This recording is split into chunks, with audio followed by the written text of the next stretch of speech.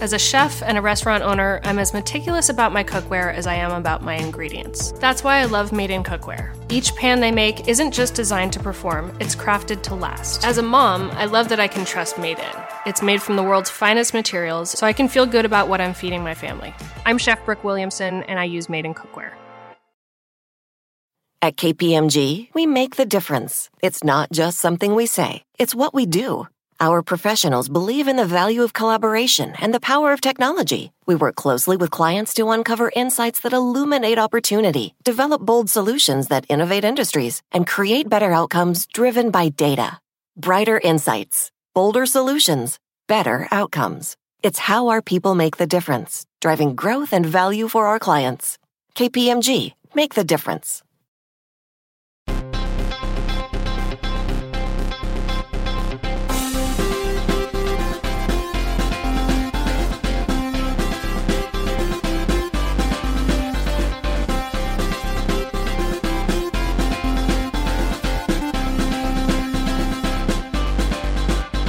Welcome to Pod Save America. I'm John Favreau. I'm John Lovett. I'm Tommy Vitor. Later in the pod, Lovett's interview with Varshini Prakash, the climate activist who leads the Sunrise Movement.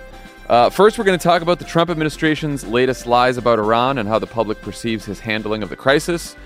It's also a big week in the 2020 primary from a new Des Moines Register poll that shows a wide-open race to the next debate on Tuesday night.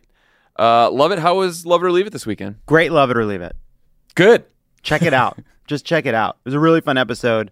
Hari Kondabolu, Alice Wetterlin, Ben Rhodes came by to help us understand Iran. Worldos. Heard of him. It's a very, it was a great episode. Excellent. That's it. Season 2 of The Wilderness has arrived. You can listen to the first 2 episodes right now. In the first episode, we look at what the 2018 midterms can teach us about 2020. We dive into the debate about turnout versus persuasion and talk about the best path to 270 electoral votes in terms of which states to focus on and which voters to focus on. In the second episode, we focus on the Northeast. We meet an incredibly inspiring woman who helped flip a Trump county in western Pennsylvania. And I sit down with the first of 4 focus groups outside of Philadelphia. Check it out. Subscribe wherever you get your podcasts. Learn more at thewildernesspodcast.com. Go subscribe. Why haven't you subscribed yet? I have, John. Thank you. I have as well. Well, a lot of you Pod Save America listeners, go smash that subscribe button. Finally, we'll be covering Tuesday's debate on our group thread at youtube.com/crookedmedia. We'll also be shifting our pod schedule up this week to cover the debate, so we'll be recording an episode on Wednesday morning, the day after the debate, with Dan and John and Tommy right here in the studio that we'll be releasing later that day, and that will be in place of our normal Thursday pod. So, big debate. Big debate. Let's get to the news. You guys won't believe this, but it appears that the Trump administration is lying about the reason that they led us to the brink of war with Iran. Their original rationale for assassinating Qasem Soleimani was that he was planning an imminent attack. That was the word, imminent. And Trump has since elaborated on this, telling Laura Ingraham that 4 U.S. embassies were targeted. But this has now been contradicted by Secretary of State Mike Pompeo, who said the attacks were imminent, but that, quote, we don't know precisely when and we don't know precisely where. Interesting definition of imminent is usually it's a time-based condition, I thought, but, who knows. That was also contradicted on Sunday when Defense Secretary Mark Esper said that he hadn't seen any intelligence to indicate that the 4 embassies were targets, but that, quote, what the president said was he believed it probably could have been true. And then that squares with me. I mean, that sounds legal. And that's all I was going to write. Then I wake up this morning to an NBC News story that says Trump had apparently authorized the assassination of Soleimani 7 months ago, which explains why it was on the menu of options that was provided to him. Tommy, do you see any way the strike could be legally justified if, in fact, there was no imminent attack planned, which it looks like there wasn't? I think it's important to remember that there's a debate that's important about whether it's legal, but that doesn't mean it's smart policy. Right. So there's sort of 2 filters with which to view this. The legality question is complicated. There's international law, there's domestic law. But a lot of this law is shaky because domestic law is precedent set by various administrations, OLC opinions that are built on, previous actions. And none of that is necessarily legal per se or right because there's no one to adjudicate these steps except for us, the voter. So The administration has offered like 5 different claims now for the imminence, right? Lovett mentioned last week that Mike Pence was tweeting about 9/11 in Iran. That was novel for a few hours until it was shut down. They do seem to have latched onto this imminence claim. They say that they were acting in self-defense because of an imminent threat from Soleimani, but they've undercut that argument now several ways. The first is that the first statement out of DOD the night of the strike didn't mention imminence, so it seems like they've cobbled together their legal justification after the fact. Second, the nature of this imminent threat keeps changing. Was it a threat to the Baghdad embassy? Trump suggests it was a threat on 4 different embassies, but none of those embassies were notified about a threat. You would think that if you're working in an embassy with this scary big threat, you would be told about it and maybe told to act accordingly. A little heads up. Yeah. Third, they refuse to provide evidence of this imminent threat to Congress, including to the Gang of 8, who get briefed on like everything, even the most sensitive stuff. And they're also supposed to consult with Congress beforehand, but we're sort of past that point. So it does seem like they've latched onto this imminence as their legal rationale, but it is not holding water. And, ultimately, they can prove it. They can declassify whatever they want. Trump can walk Sean Hannity into the Oval and show him all the intel that he's got. But the thing to remember is that, we, the voters, are the one that will kind of adjudicate these claims. Yeah, love it. That's what I was going to say. Like, where does this leave us now, right? Like, it sort of reminds me of some of the shifting explanations around the Ukraine scandal. Remember, it was, well, if there was a quid pro quo, that would be bad, but there's no quid pro quo. And then there was a quid pro quo. And then they're like, oh, the quid pro quo doesn't matter. Yeah. And so it's like, now, you could see Trump and the administration. I mean, this is what's happening. They don't really care about this imminent attack explanation anymore. Trump is basically just out there saying, well, he's a bad guy and I get to kill bad guys if I want. That's the deal. And Democrats love bad guys and I don't, and I kill them. It seems like that he is politically comfortable going with that argument and saying, I don't really give a shit if you prove that we're all lying about this imminent attack stuff. Right. Yeah. I mean, I think, the imminence defense is they've not really tried to make an argument that not only was there a clear imminent threat, that killing Soleimani would have prevented it. They've not made any argument like that. And by the way, national security officials in the Trump administration going on television saying they can't back up what the president's saying is a big deal as well, in part because there's only two ways this can be true. Either one, the president's lying, which is obviously what's going on, or two, there was an imminent threat against Americans around the world, and various people charged with protecting Americans don't know about it. The president knew about it, and nobody else knew about it. Including his Secretary of Defense. Including the Secretary of Defense didn't have the information. The other piece of this, too, there's so many ways in which what Trump is doing is reprehensible. At once, they've also not provided any of this intelligence to the Gang of 8. These are the 8 people, half Democrats, half Republicans. They are the leaders in the Senate, the leaders in the House, and the leaders of the Intelligence Committee. And, they've insinuated over the course of the past, week and a half, that they could entrust these people with this intelligence. And it's just worth remembering, we're talking about Nancy Pelosi, Chuck Schumer, Adam Schiff, and Mark Warner. He's obviously not impugning the Republicans. He is basically making a claim that these 4 human beings cannot be trusted with sensitive national security information. That is horseshit. These are the most trustworthy people in our government. He tweeted that Schumer would tell the Iranians.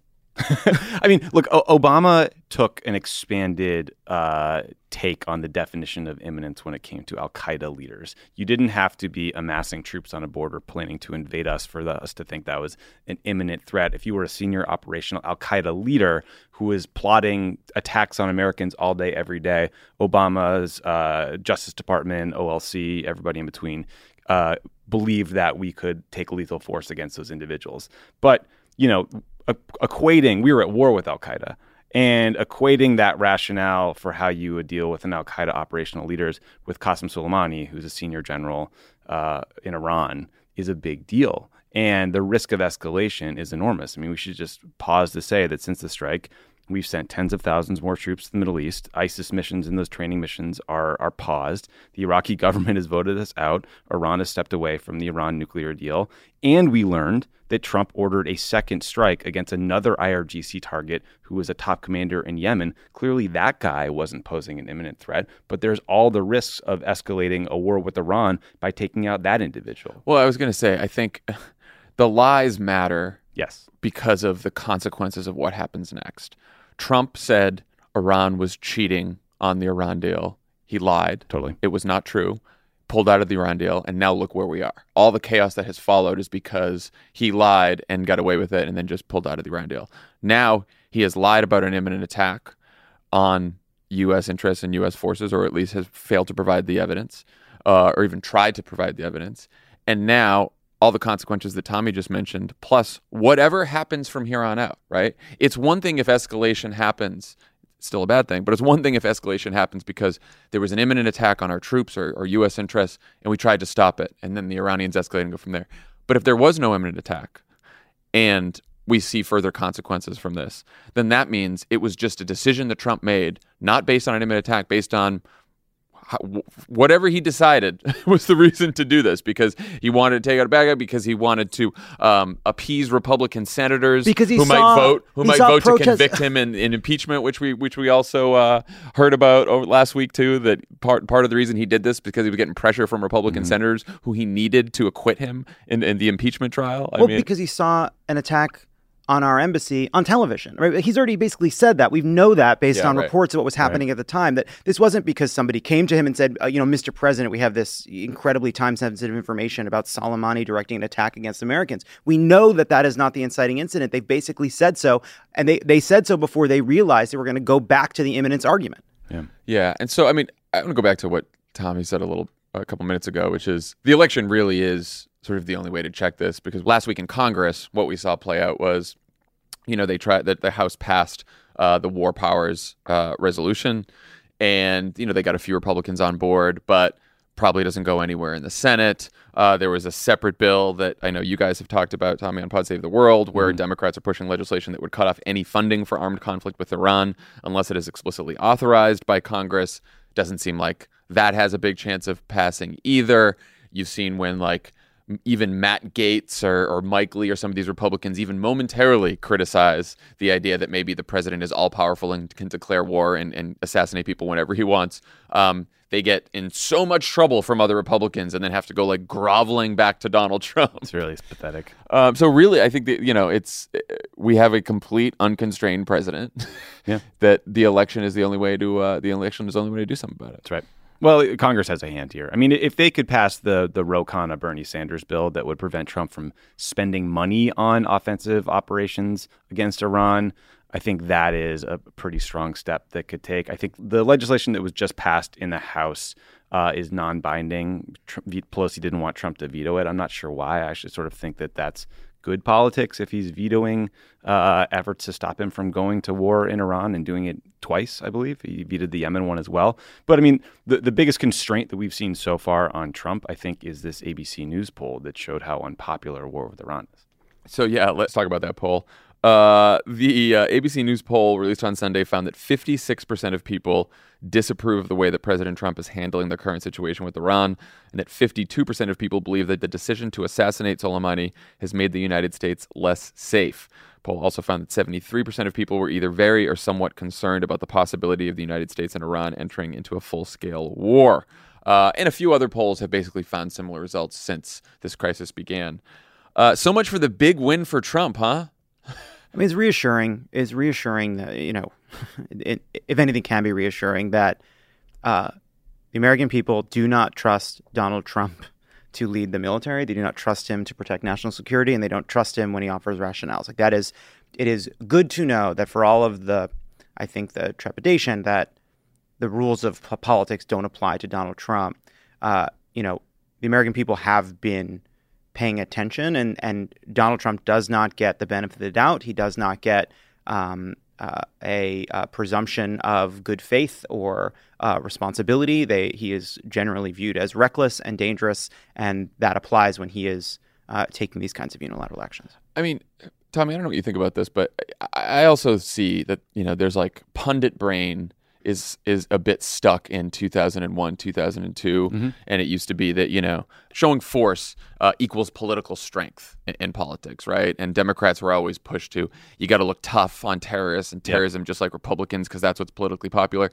But I do think 2 decades later, as we're now still in the middle of 2 wars and have lost however many soldiers over these years, and still have people fighting in these wars, I think there's also a war weariness that that enters into the politics just as much as, oh, wow, that politician is tough because they use military force against a bad guy. I think that's true. I mean, I do think that the legacy of the Iraq War is that a lot of happy talk in advance of a military conflict no longer seems believable to a lot of people. I mean, the fact that the Dick Cheney really said we'd be greeted as liberators is so unbelievably absurd when you think about it all these years later, that I think people this time around were rightly very concerned. 73%, in fact, were very concerned or somewhat concerned about the possibility of the U.S. and Iran entering into a full-scale war. And that's a good thing. I mean, because we're not in control of what happens next when you decide to kill a top general of another country. They have a hand in this. Yes. Okay. Lots of 2020 news to talk about. On Friday afternoon, the famously accurate Des Moines Register poll had Bernie Sanders at 20%, Elizabeth Warren at 17%, Pete Buttigieg at 16%, Joe Biden at 15%, and close on his heels, not sure, at 11%. No one else cracked double digits, and with just a few weeks left to go, only 40% of likely caucus goers say that they've made up their minds. My very astute political analysis is that this race is wide open. It's anyone's race. Anything could happen. What's your take? What's your take, Lovett? I mean, I think it's you said it in a dumb way, but it's true. Like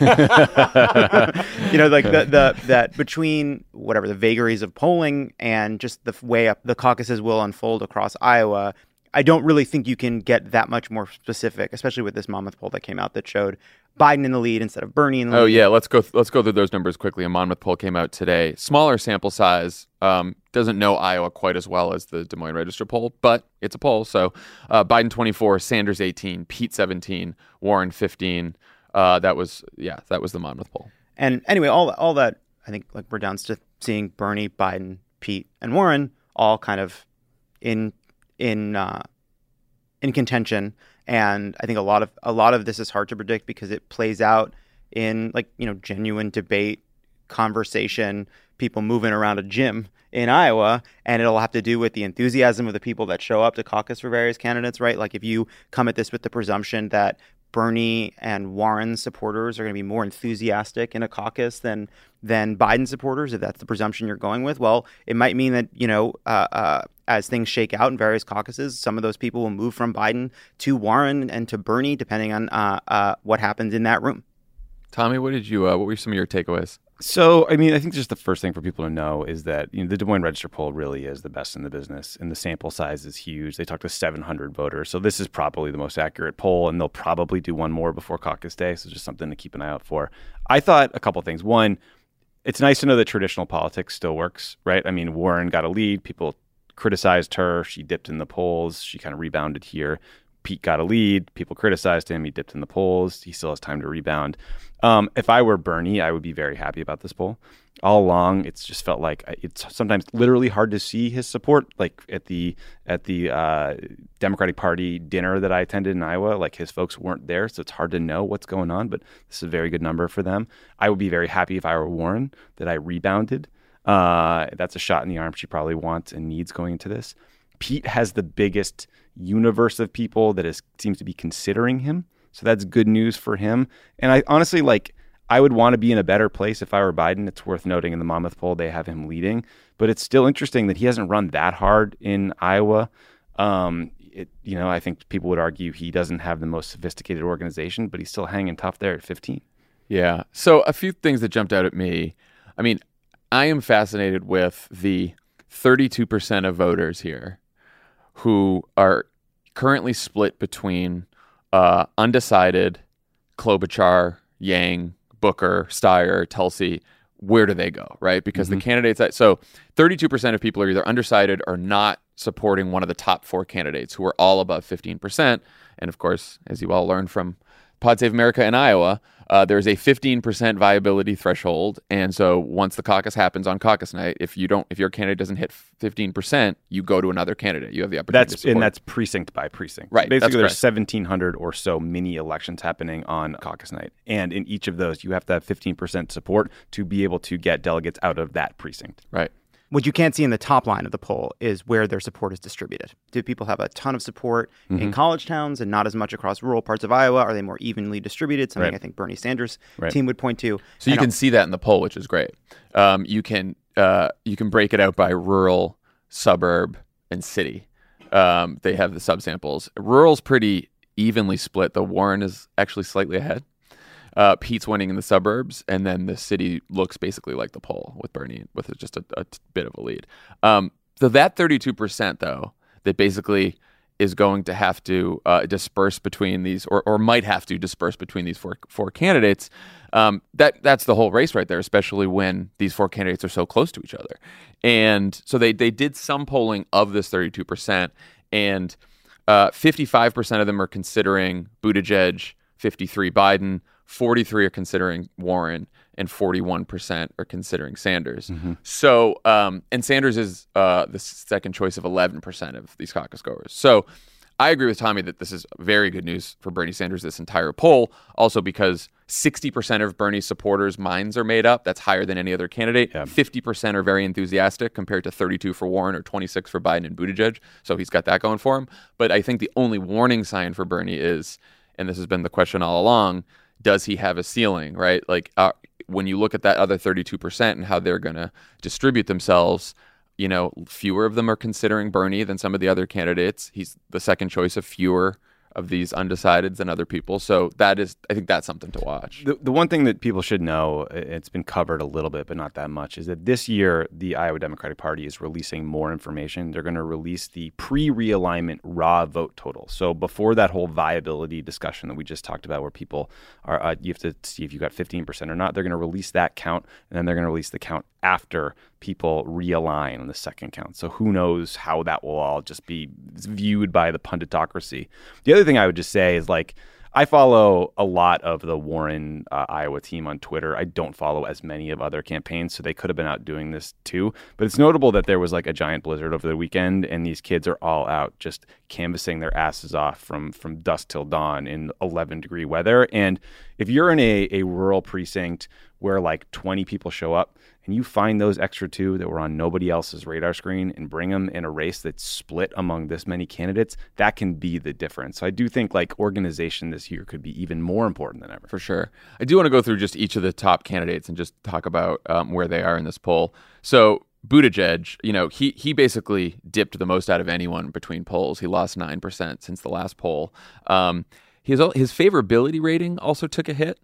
His unfavorability is climbing up by a little bit. I think, as Tommy was saying, this is also a consequence of, you know, being in the lead. People start taking shots at you. Mm-hmm. Though he still does have 60% saying they are considering him in some capacity. That is the biggest number of any of these candidates, which tells me that he is someone who a lot of people like and are considering, but he just has not closed the deal with a lot of people. So there were a lot of questions people have about Pete Buttigieg that he is not answering yet. And I think maybe some of that has to do with electability. Some of that has to do with he's competing for a lot of the same voters as Joe Biden. And a lot of people see Biden as a safer alternative. He's not so much in the liberal lane anymore as he used to be earlier. So I think that's like a big challenge for him. It is so interesting, too.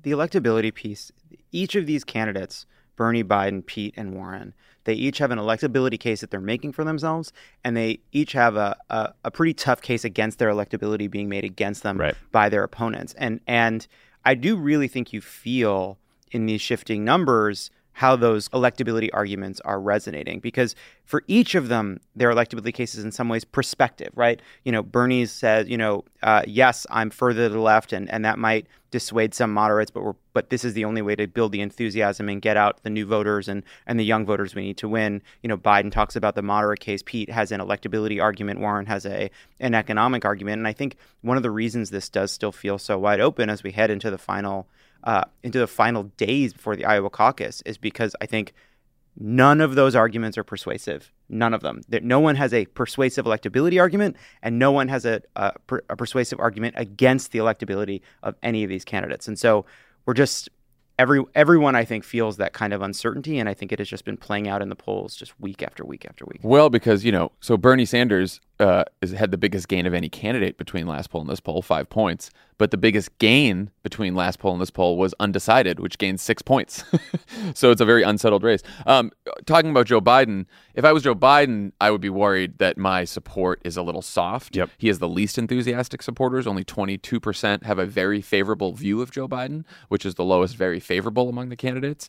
And only 44% of his supporters have made up their mind, which is much lower than Bernie and a little bit lower than Pete and Warren too. So I think that's something.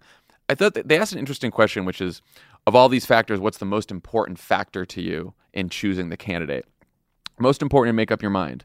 Number one, a candidate's ability to unite the country. 69% said that was extremely important. I was just about to bring this up. I mean, a lot of us online mock Joe Biden for talking about Republicans coming to their senses, trying to work with Mitch McConnell. And I think rightly, given the history of how Mitch McConnell has operated over the past, well, since that piece of shit was born.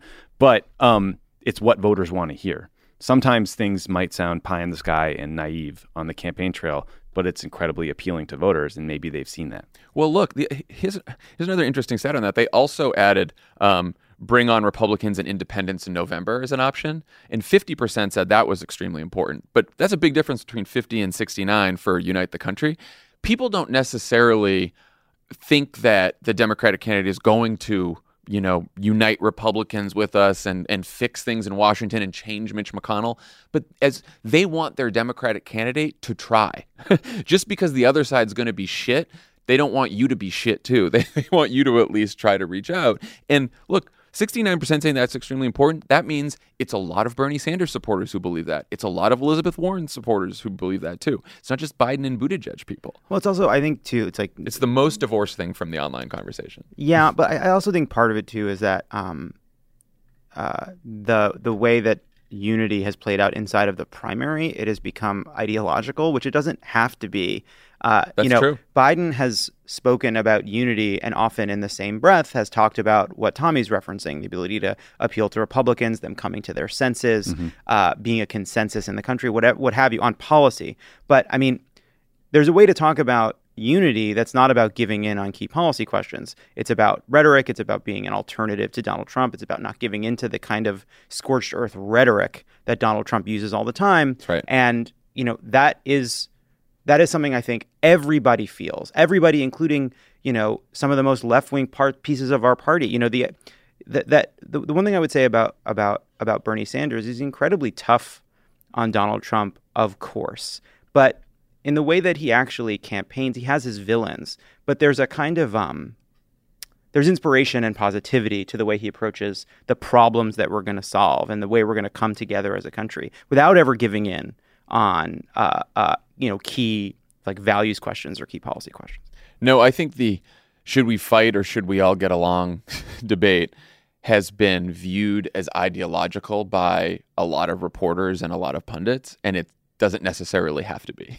There's two different things. There's an ideological debate within the party about policy, and then there is, bringing the country together versus fighting, which, and this is hard to hear, and voters are complicated. You talk to a lot of voters, and they want both. They want someone to shake up Washington and upend the system because it's not working for them and fight all the corporate special interests in Washington, and they want someone to bring the country together. I also, and they don't see it as conflicting. They don't. I was thinking about this just in the past few days. We're now used to it because of Trump, but Kevin McCarthy, the Republican leader in the House, going on television saying, basically that, Democrats are sympathetic to Soleimani. They're sympathizers to Soleimani. That, all these Republicans saying that we mourn Soleimani. We're on Soleimani's side. We're apologizing for him. What have you?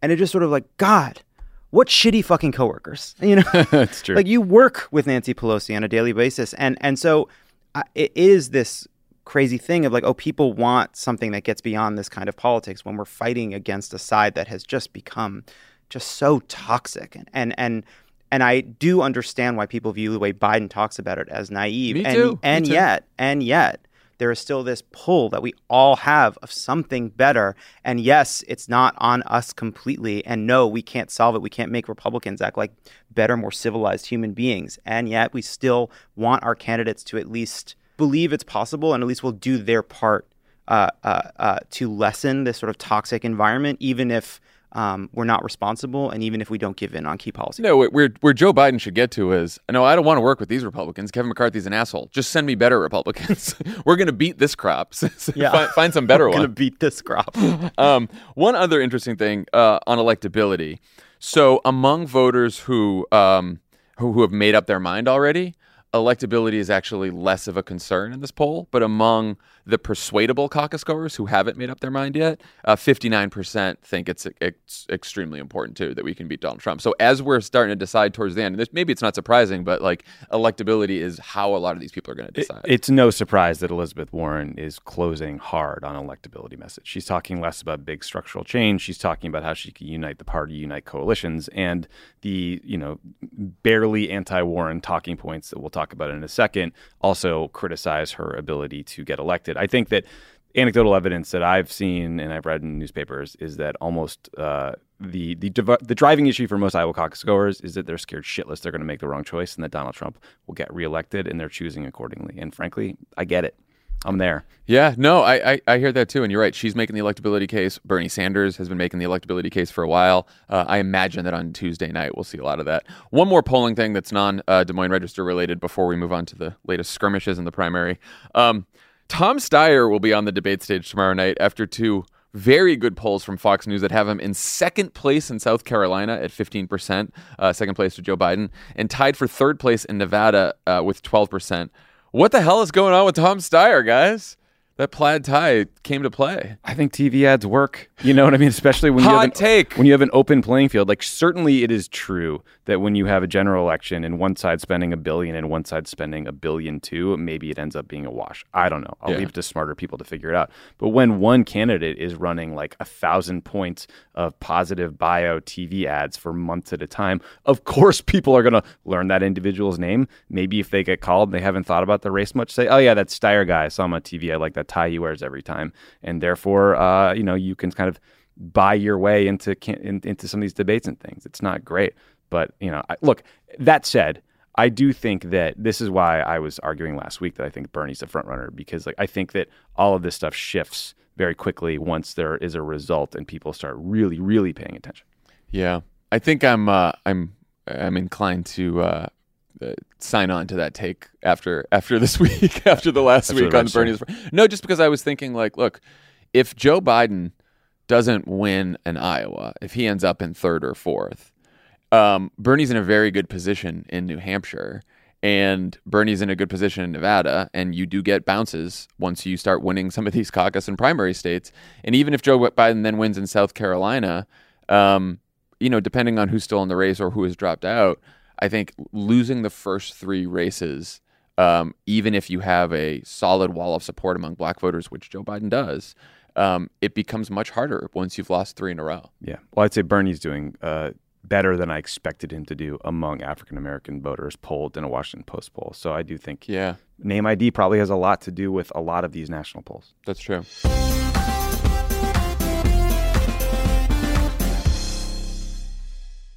This show is sponsored by BetterHelp. How do you cope when there's something weighing on you or something you need to get off your chest? You know the best way to do it? Best way to cope is to talk about it. Not just cram it down, not do what generations of New Englanders have done, just stuff their feelings down, maybe cover it with a coat of booze. No, you got to talk to someone. You got to work it out, get it off your chest. And just by doing that, you will feel better. We all carry around different stressors, big and small. When we keep them bottled up, it can start to affect us negatively. Therapy is a safe space to get things off your chest and to figure out how to work through whatever's weighing you down. If you're thinking of starting therapy, give BetterHelp a try. It's entirely online, designed to be convenient, flexible, and suited to your schedule. Just fill out a brief questionnaire to get matched with a licensed therapist and switch therapists anytime for no additional charge. Get it off your chest with BetterHelp. Visit betterhelp.com/PSA. Go today to get 10% off your first month. That's BetterHelp, HELP.com/PSA. So as we've seen, when you're a front runner, it's either kill or be killed. Mm-hmm. And the Sanders campaign's already throwing a few punches. In the past few days, Bernie's continued to criticize Biden's vote to authorize the war in Iraq, a back and forth that roped in former Secretary of State John Kerry, a Biden supporter who's come to his defense on this issue. If that's the best surrogate on that. But meanwhile, the co-chair of Bernie's campaign, Nina Turner, wrote an op-ed for a South Carolina newspaper this weekend in which she accused Biden of repeatedly betraying African Americans. In the state, Turner criticized Biden on everything from working with segregationist senators to his past position on welfare reform to criminal justice. What do you guys think the strategy here is behind hitting Biden specifically on Iraq and then on racial and criminal justice? Is it smart? Well, the interesting thing about that op-ed, first of all, it was just withering. I mean, just incredibly tough contrast, is the way it's framed is voters in South Carolina have a choice. It's either Bernie or it's Biden. And part of what their strategy is, it's not just about going after Biden. It's about pushing Elizabeth Warren aside as a choice in that conversation. That basically, like, there's the left candidate and then there's the moderate candidate. And here's how you should adjudicate that decision, trying to kind of push her out of that debate. If I were on the Warren campaign, I'd be very frustrated by that. I don't know that it's a stupid thing for the Bernie campaign to do. Yeah. What do you think, Tommy? I mean, I think the Iraq conversation, it's obvious, it's a contrast that Bernie Sanders has highlighted every step along the way of this campaign. But I imagine it's a bet that voters are more focused on foreign policy now than they would normally be because of the Iran strikes. And so, I think Biden's struggle to defend that vote would give me pause if I were his team. And it would give me some hope that it's an effective critique if I were Bernie's team. I mean, I do think there's an easy answer there, which is we were lied to by the Bush administration about the intelligence case for WMD. We were lied that they would exhaust all efforts at diplomacy before going to war. That said, it was a mistake to trust them. It was a mistake to vote for the authorization. And I feel like that would put it to bed rather than trying to do this process of educating voters about what you believed the authorization vote to be, how it was supposed to go to the UN. I mean, Hillary tried a lot of this against Obama, and it was devastatingly effective for Obama against her. Trotting out John Kerry, someone whom I respect enormously, but who lost the 2004 election because of his Iraq war vote and his inability to explain or defend it in some ways, it doesn't seem like the best strategy. Yeah, I think the two overlapping groups of voters that Biden and Bernie are both competing for are working class whites, non-college educated whites in the Democratic Party, which are still, make up a fourth to a third of the Democratic coalition, and black voters. And very few of the other candidates are doing well among either of those groups, right? So it's all Biden and Bernie fighting for those. And I think Bernie's strategy here is to say to those groups of voters, look at our records in the past. So, and who do you trust more going forward? Joe Biden was for NAFTA. Joe Biden voted for the Iraq War. Joe Biden voted for the bankruptcy bill. Joe Biden voted for the crime bill. Bernie Sanders voted for the crime bill too. But maybe some of the other issues. Not mentioned in that op-ed. Not mentioned in that op-ed. Yeah, right. But he's got to peel off some of those voters by asking people to look into the past. I think if I was Biden, you want to keep pressing forward. You want to press forward here. You want to tell people to look ahead and not worry about the past and say, here's where I am now. I've come out strongly against the Soleimani assassination. I've learned what he hasn't said, which he should, is I've learned my lessons from Iraq, right? And when we were debating a surge in Afghanistan, I was the one who said, no, I don't want endless war. And I don't want, Biden can tell a story about learning a lesson, how that shapes his views going forward. And he's been progressive on economic issues throughout the Obama administration, as progressive as most of the party is. And he can talk about that. Bernie wants to bring it to the past. So I think that's going to be an interesting dynamic I'm going to be interested to see that on Tuesday night. Yeah, I mean, it's a really tough spot for Biden. Because, his case is an experience case. He makes it all the time. My wisdom, my experience. And then Bernie can just go through and say, what did your experience get us? Look at all these different ways, like your career. We look back on it, and the things that make up the sum total of your experience are an indictment of the system as we currently have it, whether it's on trade or on foreign policy. And if all of your experience were in what was in taking positions that are now anathema to the Democratic base, what's it worth to us? Yeah, and I think what a smart Biden rejoinder would be, yeah, well, you want to raise taxes on middle-class people, and you've admitted that, and I'm going to go and remember the Obama years when I was there and everything was going well, and you like that. That's what I'm offering. I'm offering that kind of progressivism. And that was sort of his status quo anti message from the beginning was, hey, I'm more Obama. Right, exactly. So the more surprising contrast from the Sanders campaign came in the form of a volunteer script that Politico got hold of. The script tells Sanders volunteers to tell potential voters that even if they like Elizabeth Warren, quote, she's bringing no new bases to the Democratic Party, and that, quote, the people who support her are highly educated, more affluent people who are going to show up and vote Democrat no matter what. Warren said on Sunday that she was, quote, disappointed to hear that Bernie is sending his volunteers out to trash me. Sanders and senior aides from his team didn't challenge the authenticity of the script, but they said they hadn't seen or approved the talking points. What's the strategy here? How big of a deal is this, guys? I mean, look, this isn't the harshest attack I've ever seen in a campaign. It's probably not the harshest attack we will read this week, but it speaks to the fact that Bernie's trying to close with an electability argument. And he sees Warren supporters as potential Sanders supporters. No surprise. It also seems to me like Warren wanted this fight. It seems like they have seized the moment to respond to Bernie and say it was a response and that she's on defense as a way of beginning to do away with the détente that's existed between them for this period until now. Now, if I were Warren, basically when you do something like this, when you attack or you respond to an attack, you kick up coverage of the attack, right? And if I were Warren, I would be a little more worried about voters being educated about a belief that I can't win and I'm not electable because I don't bring other voters to the table than people being educated on the fact that Bernie has, quote unquote, gone negative on me. I think that's a less salient attack in every election, always, forever. I could not agree with that more. I mean, what Warren is trying to do, because I saw some of her campaign say this, is they're now trying to make this argument that she is the unity candidate in the party, right? Mm-hmm. That there's going to be a big segment of the Democratic electorate who says they're going to be very upset if Joe Biden's the nominee, and a big segment of the Democratic electorate who say they're going to be upset if Bernie Sanders is the nominee, and very few people say they're going to be upset if Elizabeth Warren is the nominee. She is the most well-liked of all the candidates in the Des Moines Register poll in Iowa. She has the highest favorability rating of anyone. She's also got a 93% approval rating among very liberal voters in Iowa, which means that a lot of Bernie people, most Bernie people probably, who are backing Bernie in Iowa, like Warren a lot. So a reminder, Twitter is not real life, by the way. Yeah, another one. But so you're right. I think if she comes from this saying, no, Bernie's electability argument is wrong. My electability argument is that I can actually unite the party and Bernie can't, and neither can Joe Biden. That I think is useful, to Tommy's point. I think if we get into this whole argument about who's mean to who, it's not going to be as useful. It's going to make for some fucking miserable tweeting, but it's not going to really move the needle that much. Yeah.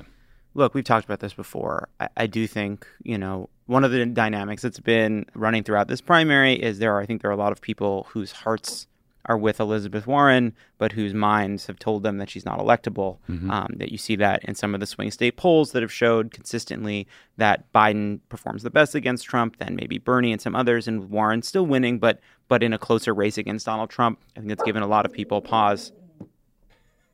What? She's so lazy. She doesn't even move.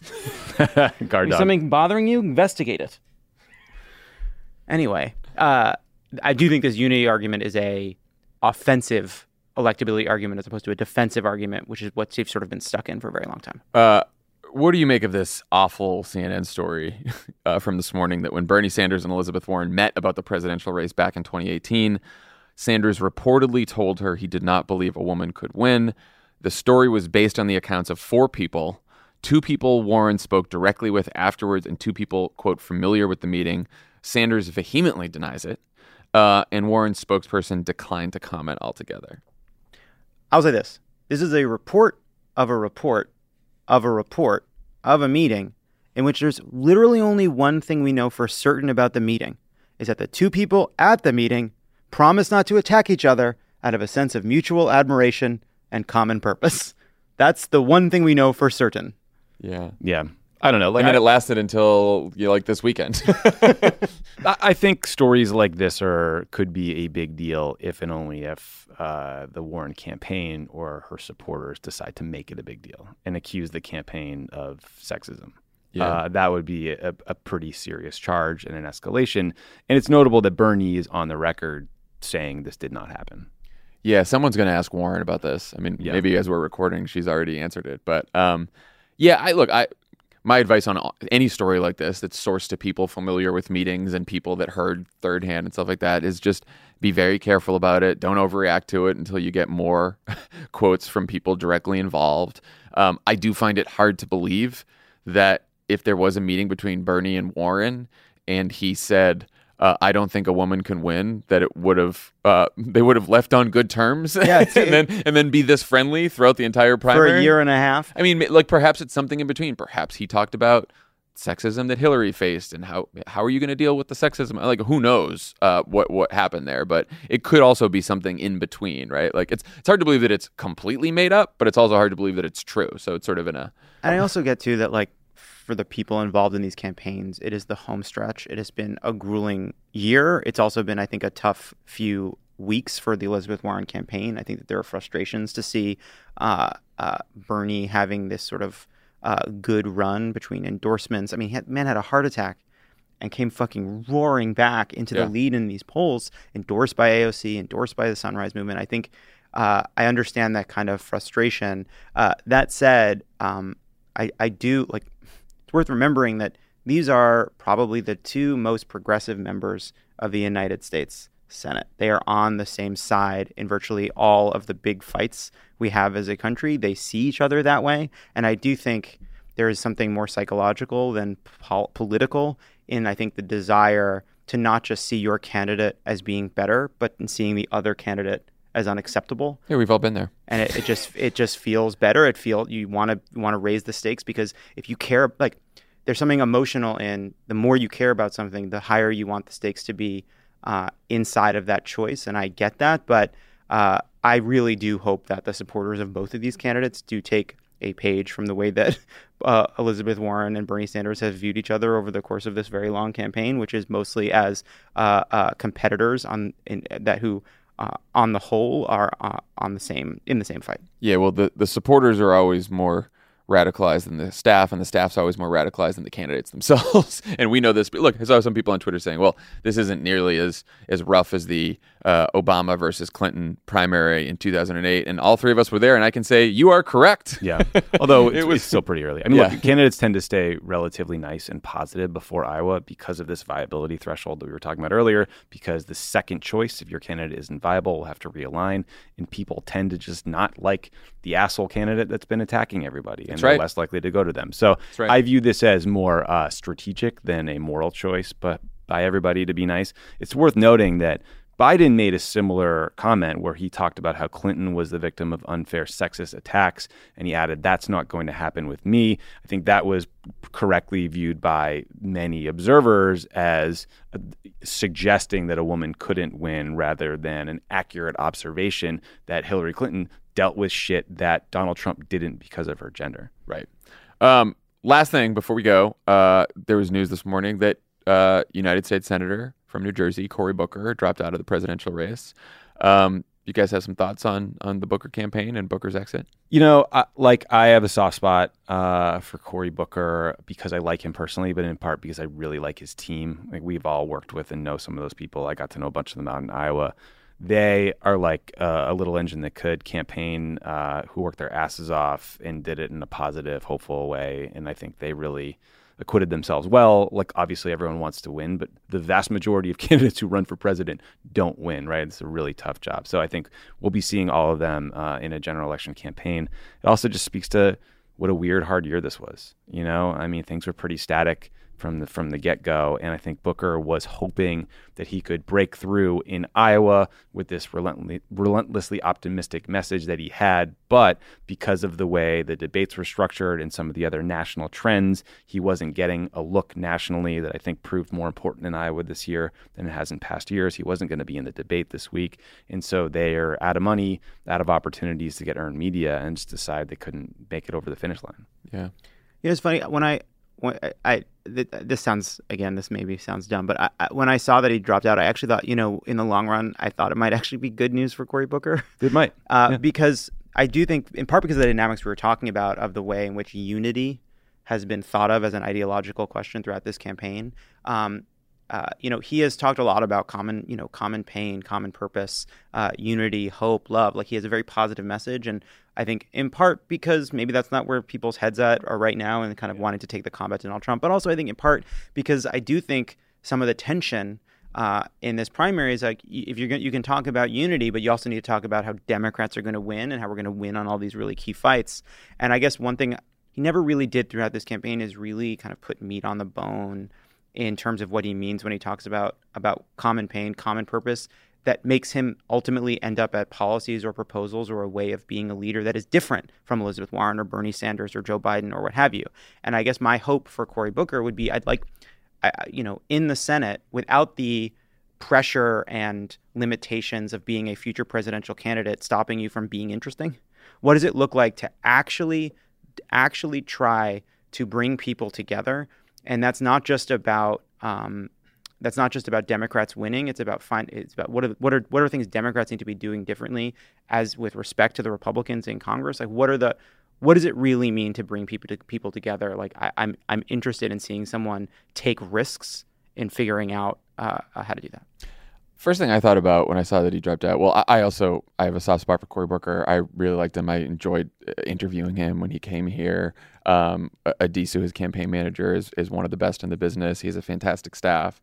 When he dropped out, I thought, a big story of this primary is I think people underestimated the advantage that Joe Biden and Bernie Sanders both have because of how well recognized they are by the electorate. Their name ID is up in the 90s. Yep. And when you have two major candidates in a primary who are both very well known, not just by the college-educated voters who pay attention to the primary all the time, but by the rest of the electorate, black voters, Hispanic voters, non-college whites, it's really hard to get attention in a crowded field.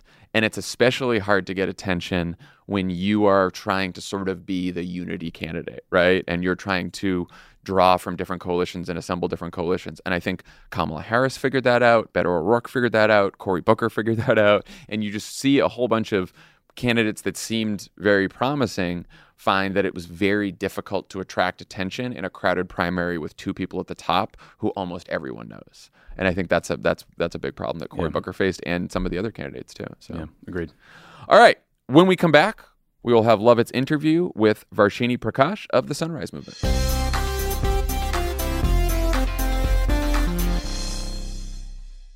It's that time of the year. Your vacation is coming up. You can already hear the beach waves, feel the warm breeze, relax, and think about work. You really, really want it all to work out while you're away. Monday.com gives you and the team that peace of mind. When all work is on one platform and everyone's in sync, things just flow. Wherever you are, tap the banner to go to Monday.com.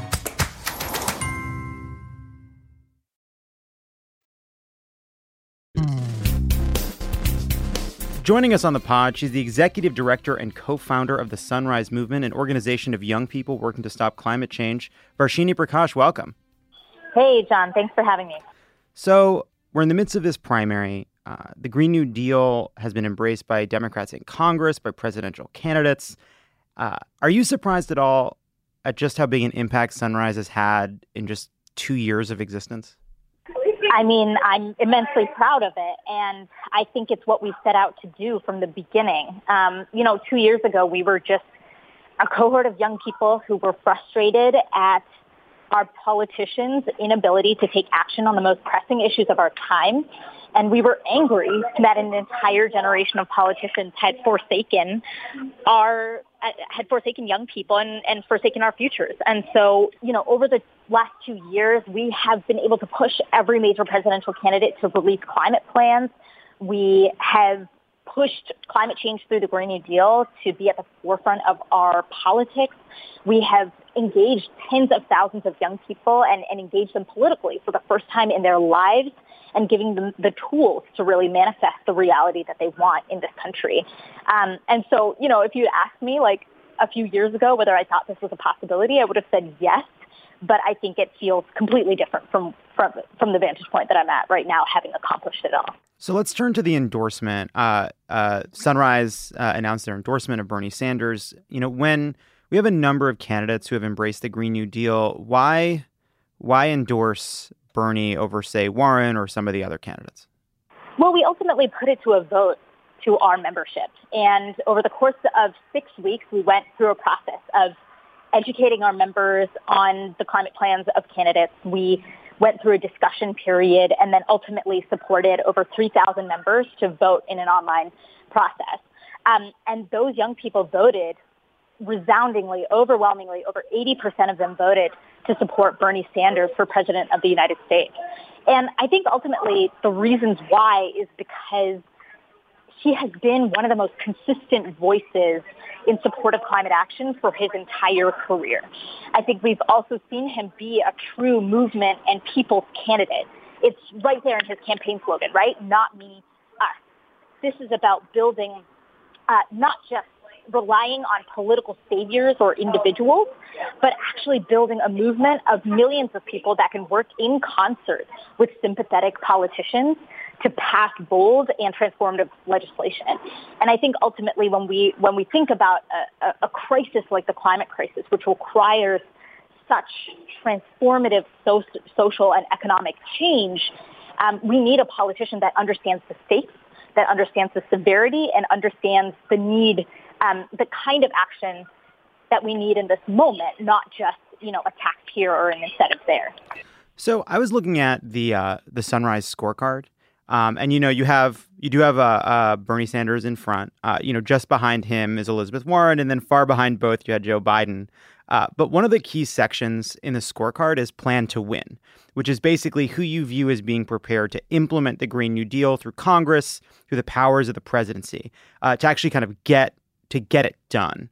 And on that score, Warren and Sanders were tied, which to me seemed like a statement that said, Sunrise looks at Warren and it looks at Bernie, and whatever their differences on the campaign trail, we see them as equally capable of implementing the Green New Deal. Do you agree with that? Totally. I mean, I think Elizabeth Warren has proven herself to be a formidable candidate. She has put forward tons of really creative, thoughtful policy on the campaign trail. She has been extremely clear-sighted about who is responsible for putting us in the crisis that we are in. And I think she would be a tremendous president if elected as well. I think the reason why Bernie Sanders ended up resonating with young voters who are part of Sunrise is precisely because Bernie Sanders it wasn't just an endorsement of Bernie Sanders, the candidate. It was an endorsement of Bernie Sanders and the movement that he is building, ultimately the political revolution that he is trying to bring about. So I want to move on. There was this piece by Emma Maris in the Times. It was called "How to Stop Freaking Out and Tackle Climate Change," and I wanted, I love it. It was really interesting because I think it was trying to address the feeling of kind of existential dread, the hopelessness that people may feel in talking about this issue. And I was just wondering what Sunrise does to combat the feeling that this problem is so big that it's so urgent. We're facing an administration that is not just not doing enough, but actively rolling back what environmental protections we do have. So how do you combat that sense of kind of hopelessness? Yeah, I think this is a tremendously important question. We are seeing depression rates and suicide rates amongst young people skyrocket.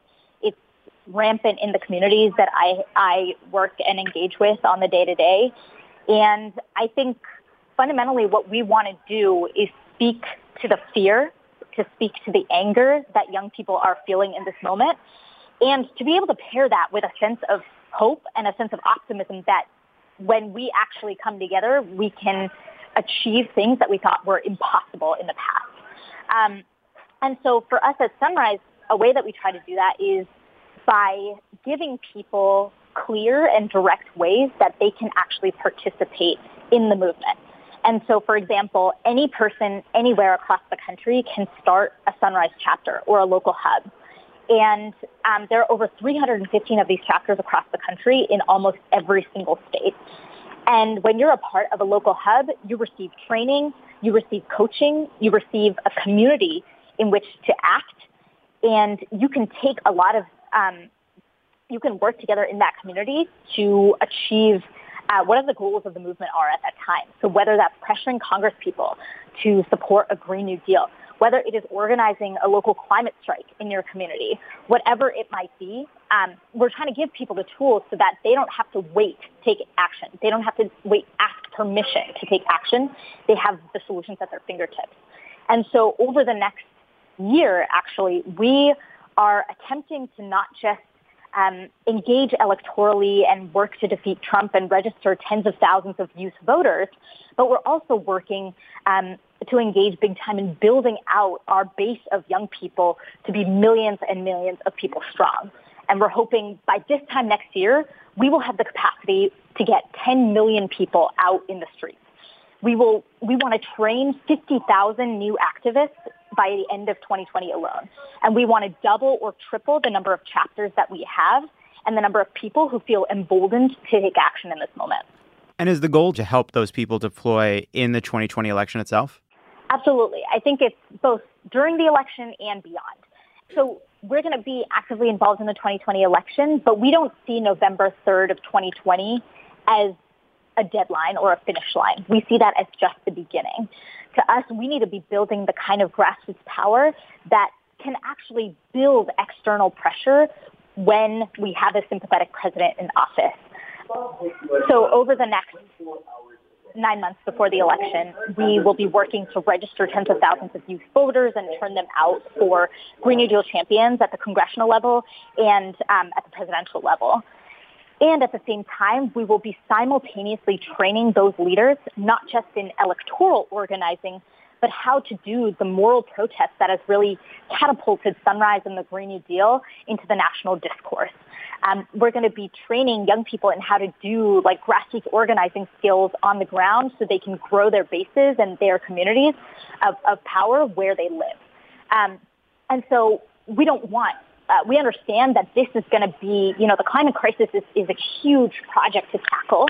It's going to take a decade or more of really inventive, active policy making to even make a dent in it. And we know that that this election is critical to our survival, and it isn't the end point. We've got to continue to put pressure on politicians beyond November 2020. So, let's talk about 2020. Last week, the Trump administration announced plans to basically gut the National Environmental Policy Act. That would mean no longer even requiring climate change be taken into account when looking at projects like power plants and new pipelines. And that's the latest in a series of actions, big and small, that the administration has taken on behalf of fossil fuel companies, other interests. There are big differences amongst Democrats, even in this primary. But those distinctions sort of pale in comparison to the sort of stark choice in November, kind of regardless of who the nominee will be. We're about to enter the most heated part of the primary. Are you worried at all about the left coming together to defeat Trump once the primary is done, given that most people who vote in this primary, just because of how many candidates there are likely not to be voting for who the nominee is going to be? Look, ultimately, we have to oust Trump from office. There is no negotiating with crazy, and he is pushing us closer than ever to war. He obviously is ill-fit for the position that he holds, and we have to kick him out. And we have chosen, I can speak for Sunrise, I can't speak for the entire left, but I think, as part of Sunrise Movement, we have elected Bernie Sanders as our president of choice. But I think fundamentally, even if Bernie Sanders does not win the nomination in the primary, we will go to bat and we will fight extremely hard for whoever the Democratic nominee is, because it is of essence that we elect somebody who prioritizes the climate crisis into the Oval Office come November. Look, obviously, we know that I think young people are more behind Bernie Sanders than they are Joe Biden, right? Like, we all know that. We all know that Bernie Sanders and Elizabeth Warren and some of the other candidates have attracted even more enthusiastic support than someone like Joe Biden. But do you ever sometimes I wonder if Joe Biden becomes the nominee of the Democratic Party, all of a sudden it will be incumbent on podcasts like the ones we make over here, organizations like Sunrise. It'll be about trying to get a bunch of people to come out and vote for Joe Biden, even though it wasn't their first choice, even though they might not think he's far left enough, because honestly, on a lot of issues, he isn't. Do you think about that at all? About like, man, if this party picks Joe Biden, I'm going to have to work my ass off to get people to get behind him. And it'd be much easier if it were somebody like Bernie. But you know what? If it is Biden, like, I'm going to fucking do it. I'm going to just get out there and get people to the polls no matter what, even if I'm pissed. Yeah, I mean, that's exactly what we intend to do, and I know we're going to do it because we've done it before.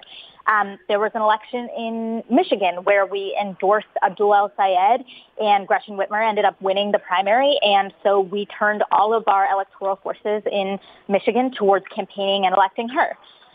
So, I think we are trying to keep our eyes on the prize, and it's part of the reason why one of our principles is no permanent friends, no permanent enemies. Right now, Joe Biden is probably one of my last choices in terms of major candidates for the Democratic primary. But, Biden versus Trump, it's a no-brainer that we have to elect Joe Biden to office. So, I'm right there with you. And I think we as leaders of social movements and progressives have to be making the case also to people for why that's so important. One last question. What can people do to kind of support Sunrise, to get involved? Oh, my God, join the movement. We're at sunrisemovement.org, and you can find us on all social platforms at Sunrise MVMT. Encourage you to get involved. At the very least, if it's just getting on our email list to keep up to date, that's fantastic. But also, we are getting into gear for the rest of this year and would heavily encourage people to sign up to host a launch party for our 2020 strategy or sign up to knock doors with us. We have a lot going right now. Varshini Prakash, thanks for joining. Thank you. All right. Thanks to Varshini Prakash for joining us today. And we will all talk to you. We'll see you Tuesday night during the debate in our group thread. And we will have our pod Wednesday morning. Bye, guys. Bye. Bye. Pod Save America is a product of Crooked Media. The senior producer is Michael Martinez. Our assistant producer is Jordan Waller. It's mixed and edited by Andrew Chadwick. Kyle Seglin is our sound engineer. Thanks to Carolyn Reston, Tanya Sominator, and Katie Long for production support, and to our digital team, Elijah Cohn, Nar Melkonian, Yale Freed, and Milo Kim, who film and upload these episodes as a video every week. It's that time of the year. Your vacation is coming up. You can already hear the beach waves, feel the warm breeze, relax, and think about work. You really, really want it all to work out while you're away. Monday.com gives you and the team that peace of mind. When all work is on one platform and everyone's in sync, things just flow. Wherever you are, tap the banner to go to Monday.com.